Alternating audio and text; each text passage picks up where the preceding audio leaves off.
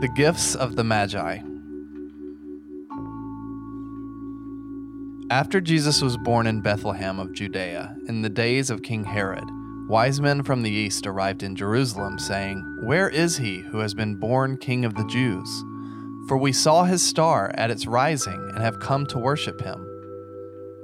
When King Herod heard this, he was deeply disturbed, and all Jerusalem with him. So he assembled all the chief priests and scribes of the people, and asked them where the Christ would be born. "In Bethlehem of Judea," they told him, "because this is what was written by the prophet. And you, Bethlehem, in the land of Judah, are by no means least among the rulers of Judah, because out of you will come a ruler who will shepherd my people Israel." Then Herod secretly summoned the wise men and asked them the exact time the star appeared.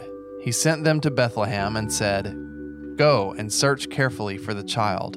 When you find him, report back to me so that I too can go and worship him."